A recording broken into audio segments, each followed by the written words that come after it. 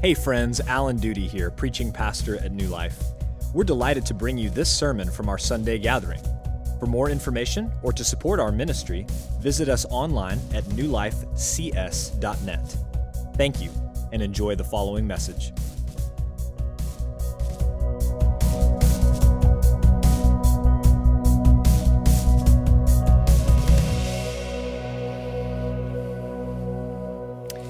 Charles Thomas Studd, known to his friends and family as C.T., was born in England in 1860.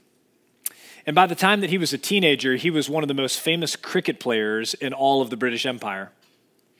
Well, his father became a Christian that year that C.T. turned 17 and began earnestly seeking the salvation of his sons. He talked to them often about spiritual things and about Christ, but C.T. and his brothers were largely just annoyed by his dad's change of life. About a year later, C.T. was leaving the home to play cricket when a visiting preacher stopped by the house to talk to his father, and he stopped C.T. to have a conversation with him, and he asked him if he thought that he would obtain eternal life when he died. And C.T. could give no answer.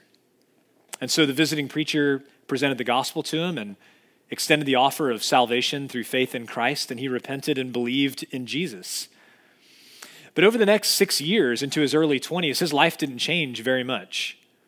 It wasn't until one of his brothers became seriously ill that he began to ask some of the deeper questions about life and its meaning, about God, and began to really live seriously for Christ. Short time after that, he heard the missionary Hudson Taylor speaking, and he heard about the plight of the lost in China. And so he decided then and there that he would become a missionary and move to China. He spent years there before returning to England, and then he spent years in India before moving to Africa, and he died serving Christ in Africa at 71 years old in 1931. This was a man who gave his life to serve Christ and others. And before he died, he penned a very famous poem. It's called Only One Life. And it repeats this refrain that we have hanging in our home, and maybe you do as well. Only one life, 'twill soon be past. Only what's done for Christ will last. Well, friends, today we return to Philippians chapter 1, where Paul is going to share how he views living and dying for Christ as a citizen of God's kingdom. And it's a powerful passage that I pray God will use to help us live our lives in a manner worthy of the gospel of Christ. So what we're going to learn today is that kingdom citizens view life as service and death as gain. Let's pick up here in the second half of verse 18. Paul continues in this verse rejoicing as he ended the previous section, where he celebrated the faithfulness of these preachers in Philippi who were going out and in Rome as well, proclaiming the gospel, whether by false motives or true. He was just glad that Christ was being proclaimed.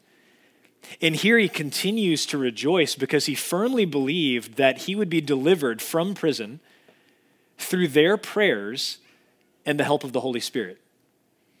I mean, I want you to think about that for just a minute here. Paul is saying that he believes he's going to be released from prison in Rome in part due to the prayers of the Philippians. Now, I think that many believers struggle to pray regularly. And a big part of the reason that a lot of us struggle to pray regularly is that if we're honest, we're not really sure that it does much good. It just doesn't seem like a good use of time to pray, to talk to God. But Paul was convinced of the efficacy of prayer. He wasn't a fatalist. He wasn't one who believed that prayer had no effect on outcomes. He firmly believed that God heard and answered prayer.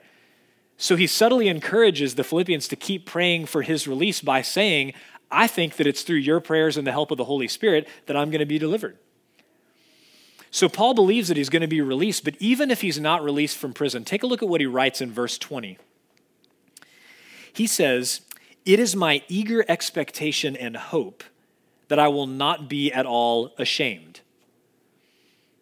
Now, what does Paul mean when he uses the word ashamed? Well, the rest of the verse makes his meaning plain. he would be ashamed if he shrank back from the bold proclamation of the gospel while he was in prison for Christ. He would be ashamed if he didn't courageously honor Christ in his body no matter what happened to him, whether by life or by death, as he says. You see, the greatest tragedy for Paul isn't that he would be stuck in prison for years to come. It isn't that he might lose his life in the service of Christ. The greatest tragedy for him is that he would deny Christ, the one who had given his life for him, because of the fear of man.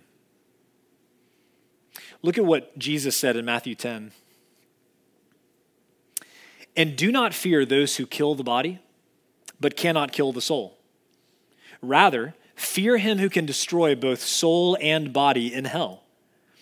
Are not 2 sparrows sold for a penny? And not one of them will fall to the ground apart from your Father. But even the hairs of your head are all numbered. Fear not, therefore, you are of more value than many sparrows. So everyone who acknowledges me before men, I will also acknowledge before my Father who is in heaven. But whoever denies me before men, I also will deny before my Father who is in heaven. What a challenging word to us. Do we fear those who can kill the body more than we fear the one who can destroy the body in hell? Do we think that the greatest tragedy in this life is that we might lose our freedom or that we might lose our lives? Or do we believe, along with Paul, that the greatest tragedy would be to deny the sovereign Lord who bought us with his precious blood? But Paul is confident that he's not going to be ashamed. He's not going to shrink back from bold proclamation of the gospel even while he's in prison. He says it's his eager expectation and hope that he is not going to be ashamed. Now, the word hope in the Bible has a very different meaning than the way that we use the word hope today. See, think about the way that we use hope today. What do we mean when we say hope? We mean, I wish. I wish that this very unlikely thing would come to pass. But see, friends, in Scripture, the word hope means something very different. When you read the word hope in the New Testament, what it's referring to is something that is definitely going to happen at a time that you don't know. So, for example, when the New Testament authors are talking about the second coming of Christ, they'll often call it the hope that Christ is going to return. And what they don't mean is we really hope, we wish that Jesus would come back and he would fulfill all of his promises to us to give us resurrection bodies and to glorify us and to take us to be in the new heavens and the new earth with him. It's unlikely, but it's possible that could happen. They don't mean that. They mean when they say the hope of Christ's second coming, Jesus is definitely coming back. It's just we don't know when he's going to come back. Paul didn't know when he might be courageously called upon to stand firm for Christ. But he was confident that he would do so now as always. And why did he have that kind of confidence? Well, look at verse 21, this famous verse.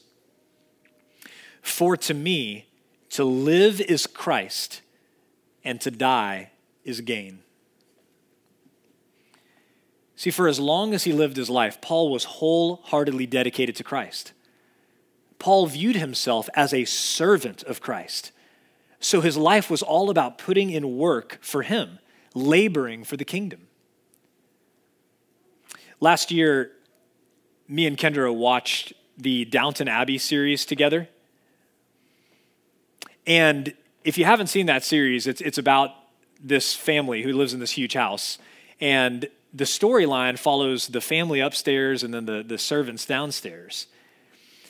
And one of the things that you see again and again in that storyline is that the servants, they've got some free time. They can hang out and read and talk to each other and play games and stuff like that. But when those bells ring, when one of the bells from one of the rooms upstairs rings because a family member has pulled the cord, well, they run upstairs to serve. Why? It's because they understood their role. They understood that they were servants whose role was to serve the family. And that's how Paul looked at his life. He was able to say that death is gain. Not only is it not a bad thing, it's a good thing because it meant departing this world to be with Christ. Departing this world with all of its trials and suffering and sin and brokenness to be with Christ for eternity. And that was better to him by far. Now, let's have a little heart-to-heart, you and I. I have known this verse for 20 years. And I think, at least in my head, I have believed this verse for 20 years. But if I can be perfectly honest with you, I'm not sure that my heart has ever caught up to my head in that regard. Because 20 years ago, I would have said to live as Christ and to die as gain. I would have said that and I would have intended to mean it. But if I'm being completely honest with you, I wasn't ready to die for Christ 20 years ago. I wanted to graduate. I wanted to get married. I wanted to have a family. I wanted to see some of the world and have some experiences and make my mark. I wasn't ready to die for Christ. And today, if I'm being completely honest with you, I'm still not always ready to die for Christ. Because now I want to see my kids graduate. I want to see them get married and start their own families. I want to celebrate 50 years of marriage with Kendra. I want to help raise up the man who will replace me here at New Life one day. I want to do those things. I don't always feel ready to die for Christ. And I think 20 years ago, maybe even a few years ago, I would have been very hesitant to admit that to you because I didn't want to set a bad example. But you know what? Peter was 100% sure that he was ready to die for Christ. And yet, when a little servant girl challenged him, just asked if he even knew Jesus, he denied him 3 times.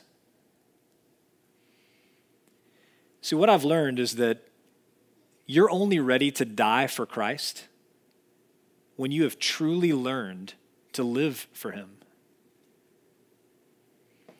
You're ready to die with Christ when you can say along with Paul, to me, to live is Christ. Because only when you are truly living for Christ are you ready to die for Christ. Now, I want to get there, and I believe that most, if not all of you, want to get there also. But friends, we're not going to get there alone. We're not going to get there without one another's prayers and the help of the Holy Spirit. If we're going to get to the place where we can really say to live as Christ and to die as gain, that's what it's going to take. Paul understood that. He could confidently say that he was ready, though. He could confidently say that to depart and be with Christ, that's far better. But he believed that God still had work for him to do. And so in verses 24 through 26, he says that he knows that he's still going to remain for the Philippians' progress and joy in the faith. Remember what we talked about? Paul saw himself as a servant, just like the folks in Downton Abbey.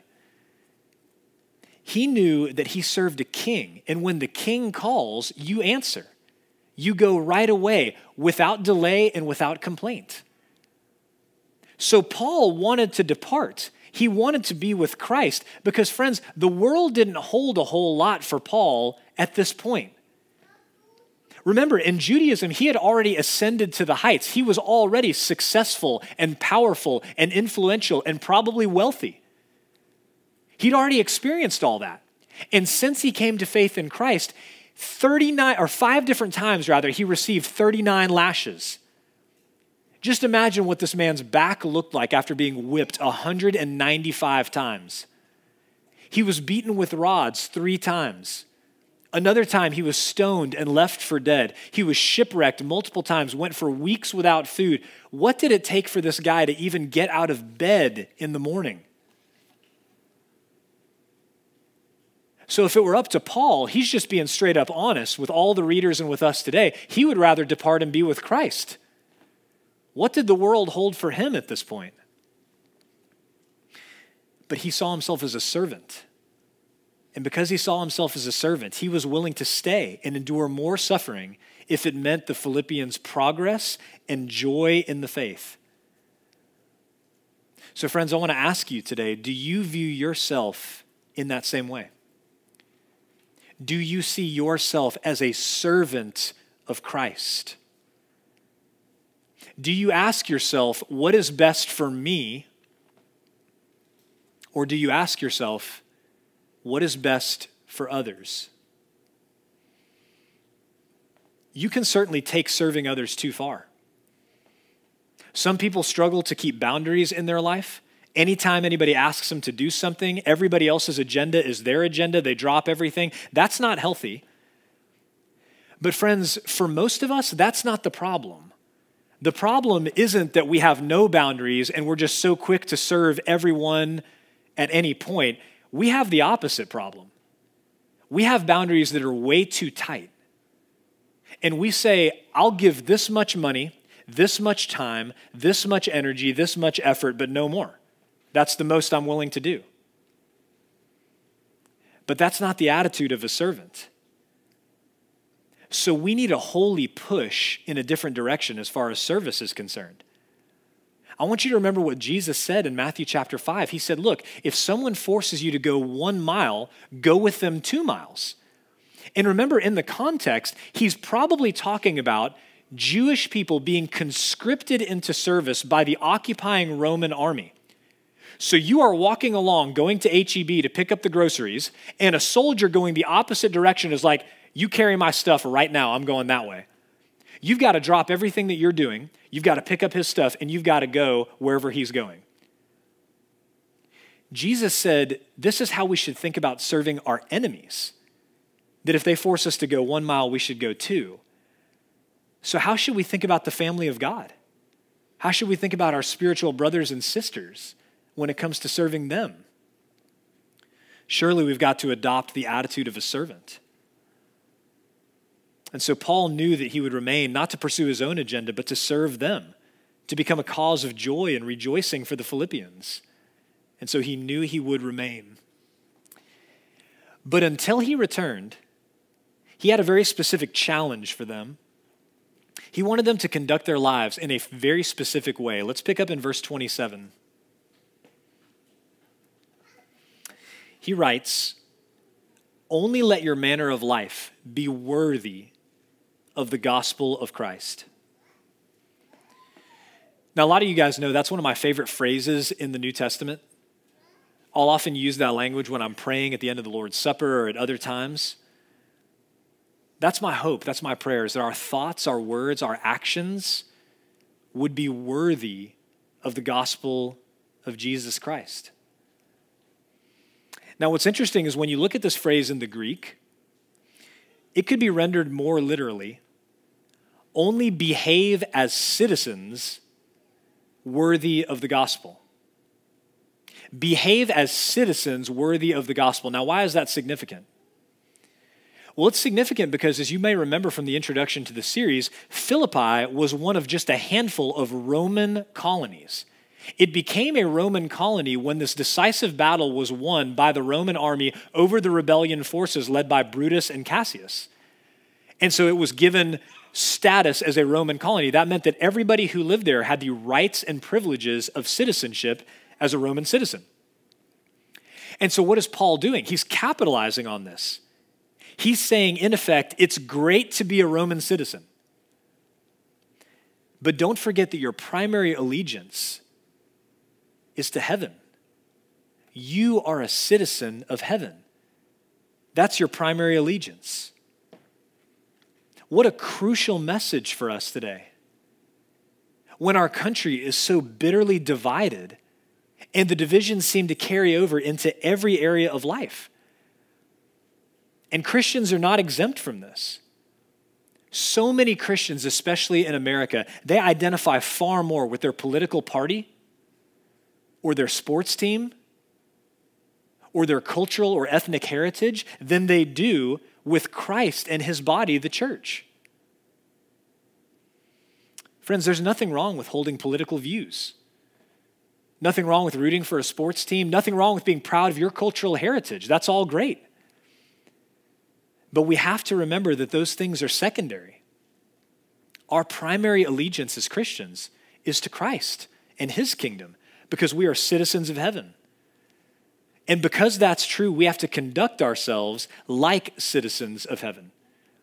So what does that mean? What does it mean to conduct your life in a manner worthy of the gospel?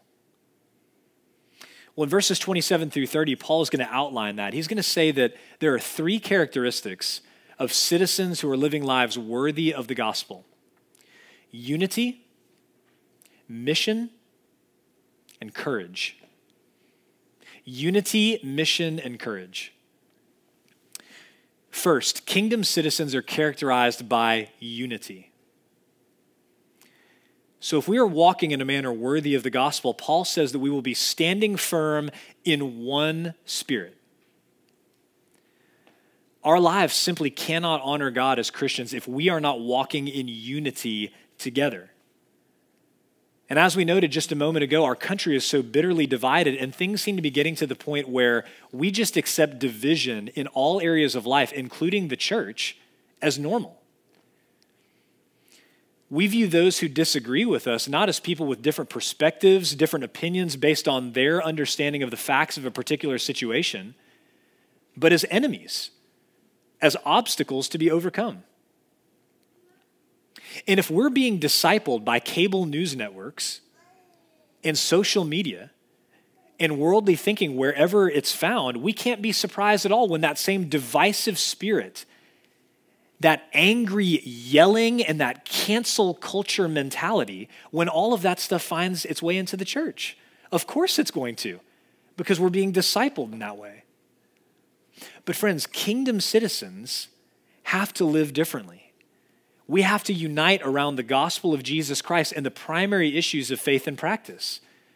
We can't allow secondary issues or tertiary issues. We can't allow opinions about things that don't really matter in the end to divide us as the church.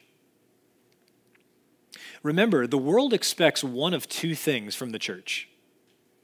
The world expects the church to be divided, just like it is, or it expects the church to have a monolithic culture where everybody looks the same as far as skin color and how we dress, where everybody talks and acts the same, where everybody does the same stuff. Friends, the beauty of the church is that we aren't divided and that we aren't monolithic. We are united around the things that really matter, the gospel and the primary issues of faith. So the first characteristic is unity. Second, kingdom citizens are characterized by mission. If we're walking in a manner worthy of the gospel, Paul says that we'll be striving side by side for the faith of the gospel. Now, this is another really interesting phrase in the Greek. Paul may have chosen this language, striving side by side, to bring to mind the Greek phalanx. It was this military battle formation that was used with deadly precision by Alexander the Great, whose father founded Philippi. So in a Greek phalanx, you have columns of soldiers marching very close together. They have these spears that are 16 to 20 feet long. They march in unison, and then they run together, and then they put up the shields in the front and on the sides and on the top.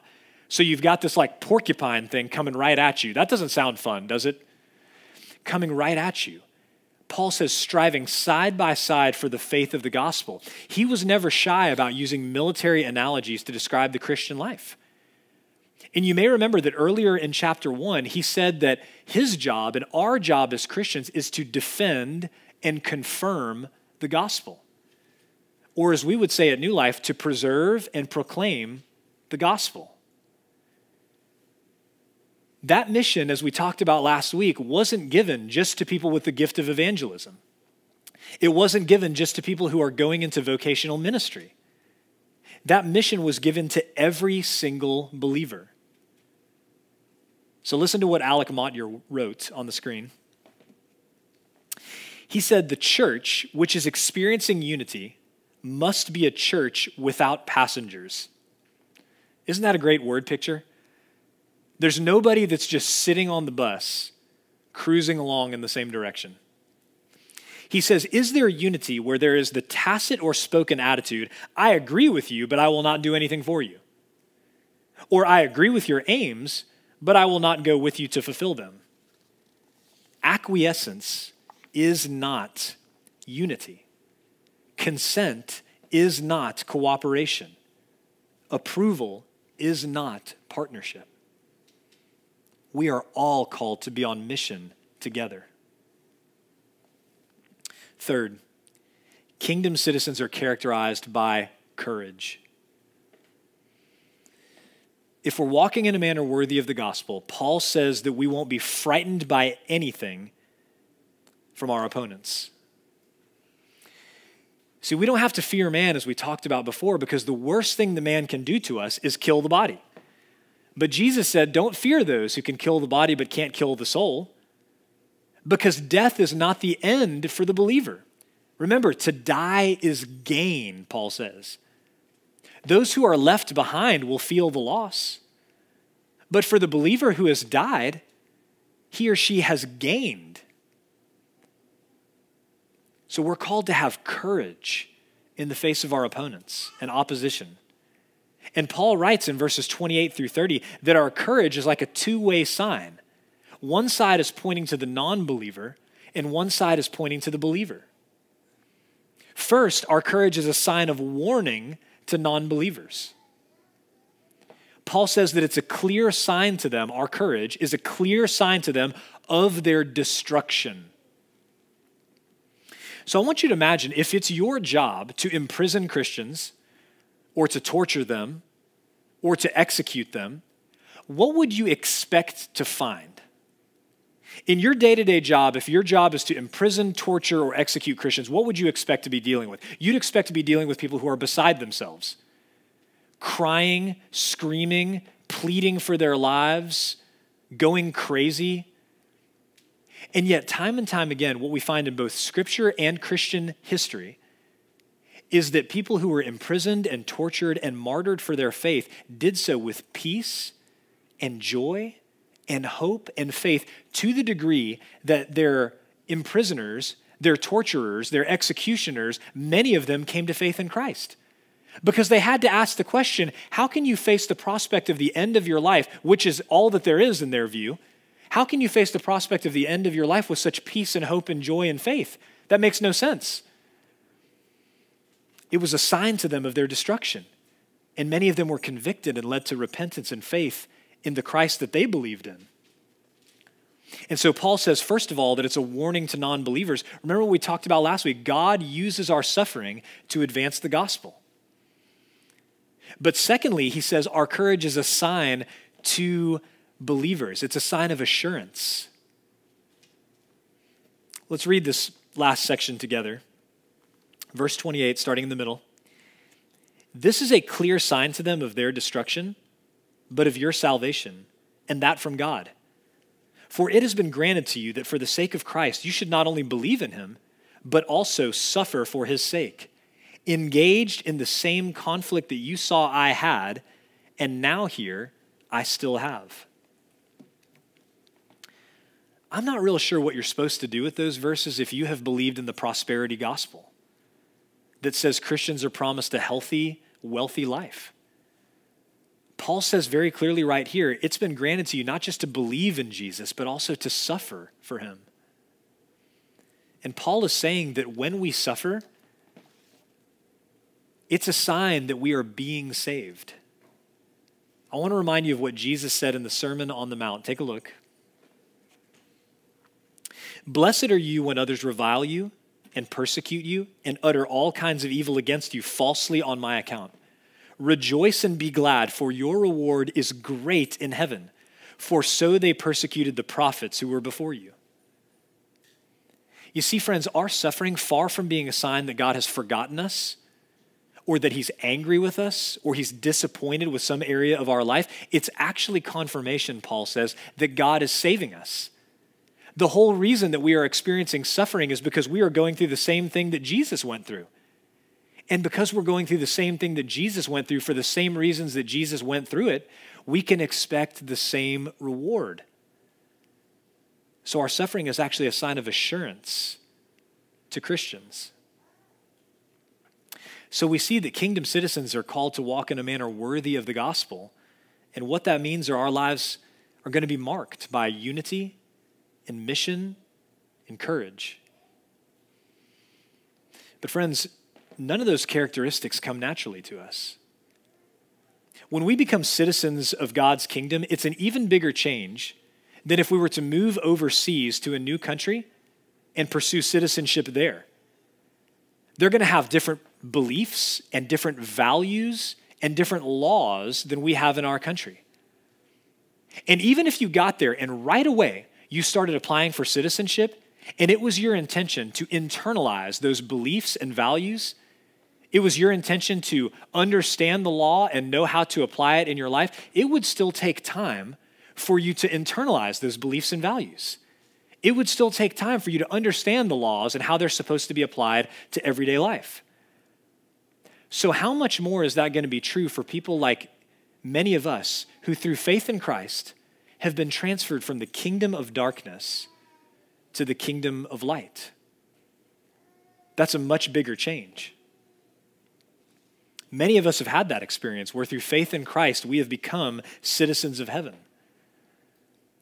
But maybe we're in this place where our beliefs and our values haven't fully been internalized, where the law of Christ is still not fully internalized. We're still learning to live as citizens of heaven. Well, friends, if that's your experience, then it's the same as every other Christian's. And I want to encourage you today that sanctification is a lifelong process. Your entire life is going to be spent internalizing the values and beliefs that come out of God's word instead of the values and beliefs of this world. Your entire life is practice of understanding the law of Christ and living it out in everyday life. So don't despair when your life right now doesn't match up to everything that you see and read and hear from God's word.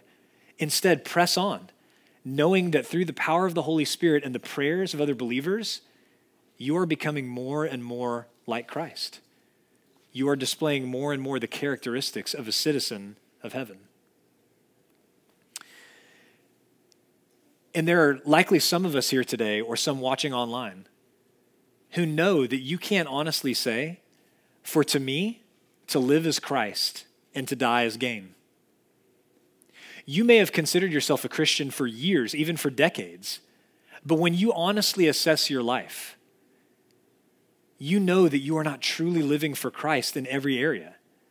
You've believed maybe the facts up here in your head, but there's never been a time where from your heart you have trusted in Christ. The Holy Spirit has filled you, and you are now living your life as a citizen of the kingdom of heaven. Friends, I want to tell you today that if that's you, there's no shame in admitting that.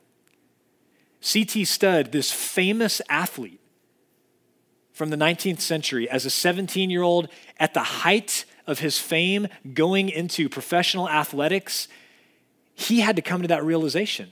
He knew the facts about Jesus. He had the head knowledge, but his heart and his life had not been transformed. But as soon as he repented of his sin and trusted in Christ by faith, his life began to change to the point that he gave his life in service to God and his gospel, dying on the mission field at 71 years of age. Friends, that can be true for you as well.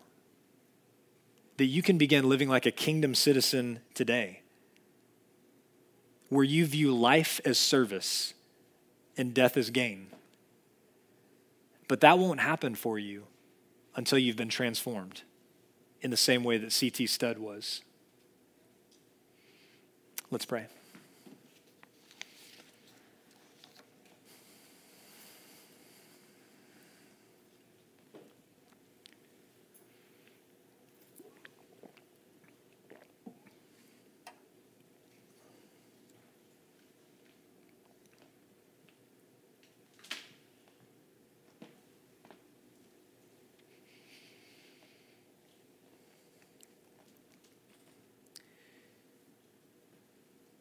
Father, we give you thanks for your word to us